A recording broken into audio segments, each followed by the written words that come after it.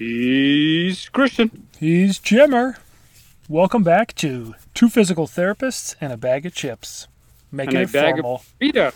Yes, Doritos. Nacho cheese today. And we're Not also... my cheese?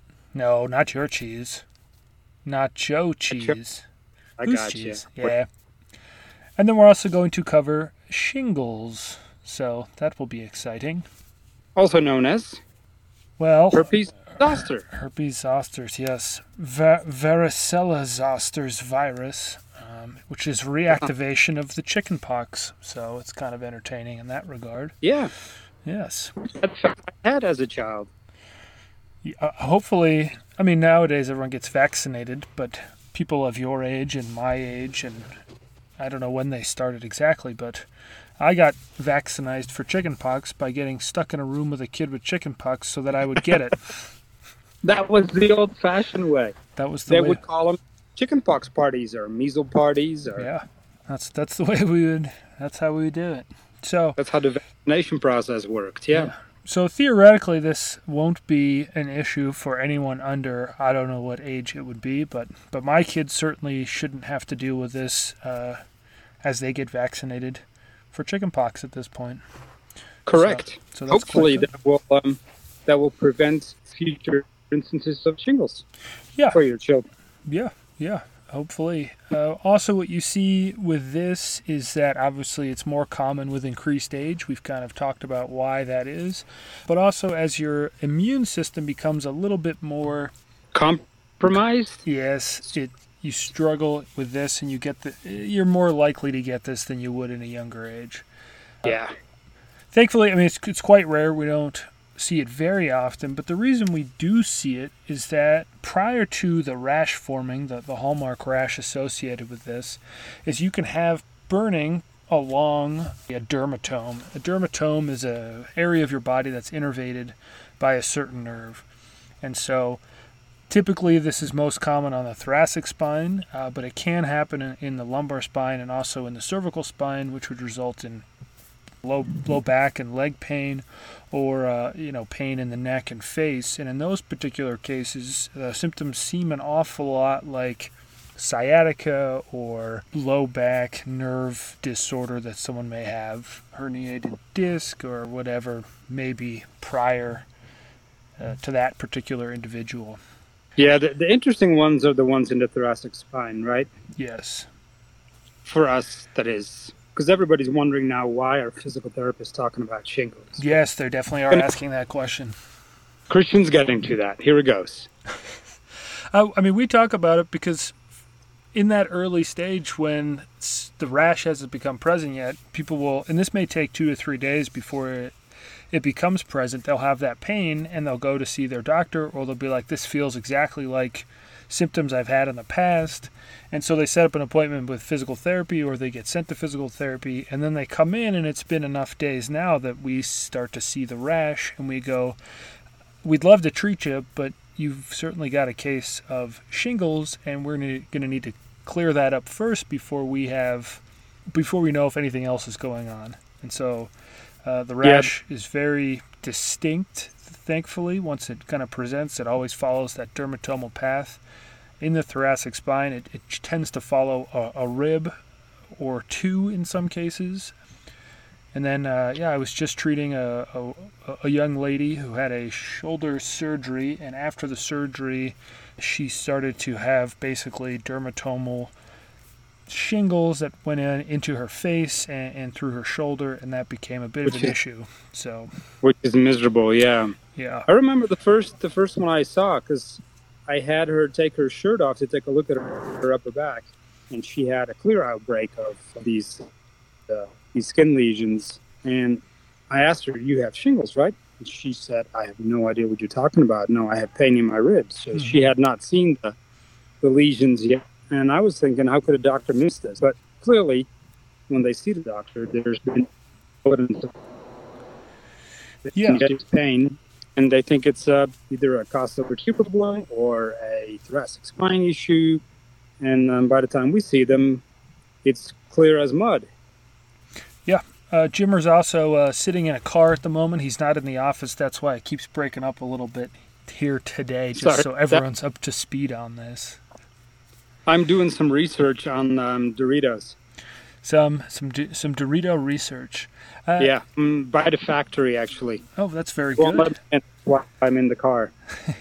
The other thing that was interesting in my research was that chronic corticosteroid use has been linked to increase visibility of shingles. So someone who may be taking corticosteroids orally or has had multiple injections for another issue can present with shingles more often. And so that's another reason why we may see it a little bit more frequently in the clinic than you would think, because a lot of the times if you have chronic shoulder pain, you're going to get a lot of cortisone injections in there in a way to stave off surgery or just to deal with your day-to-day activities without having to take medications constantly. So that was pretty interesting, something I didn't know until just this morning.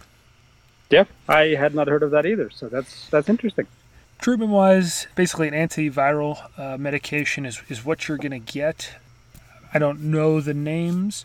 After the rash is gone, sometimes the pain can last up to 2 to 3 months in some cases, and that can be treated with any of the typical medications you would use for pain, or often you'll see like a lidocaine patch or some other topicals like Bengay or anything that has capsaicin help with those distal pain.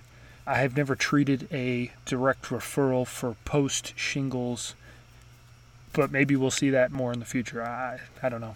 That'd be weird. I have not either. So I'm not familiar with any potential benefit from physical therapy treatment directly to post shingles cases. Yeah, and basically it's a neurological pain, but it's not related to any kind of mechanical situation, and so that's always a little interesting. So typically that's handled mostly with medication. Yeah, that's pretty much all I've got to say about shingles, but something worth knowing about. Yep, I think that's good. Trivia from last week. We had one correct answer. Very well done, Mrs. Karst. Ms. Karst? Ms. Yes. So, what names were given to the 3 tunnels in the movie The Great Escape? The answer is Tom, Dick, and Harry. Our hint is when naming the tendons of the medial ankle, these names are also used to help you keep the order of the names. You have tibialis, which is the T, flexor digitorum, and then extensor hallucis, and so all of those are there. Flexor hallucis. So those are all kind of in line, TDH. Pretty exciting. Perfect. That was cool. I didn't realize. Did you look this up, or did you just pop up? No, this was something that we were told in school. It's something that I learned. But the tunnels. Did you hear about the tunnels in school?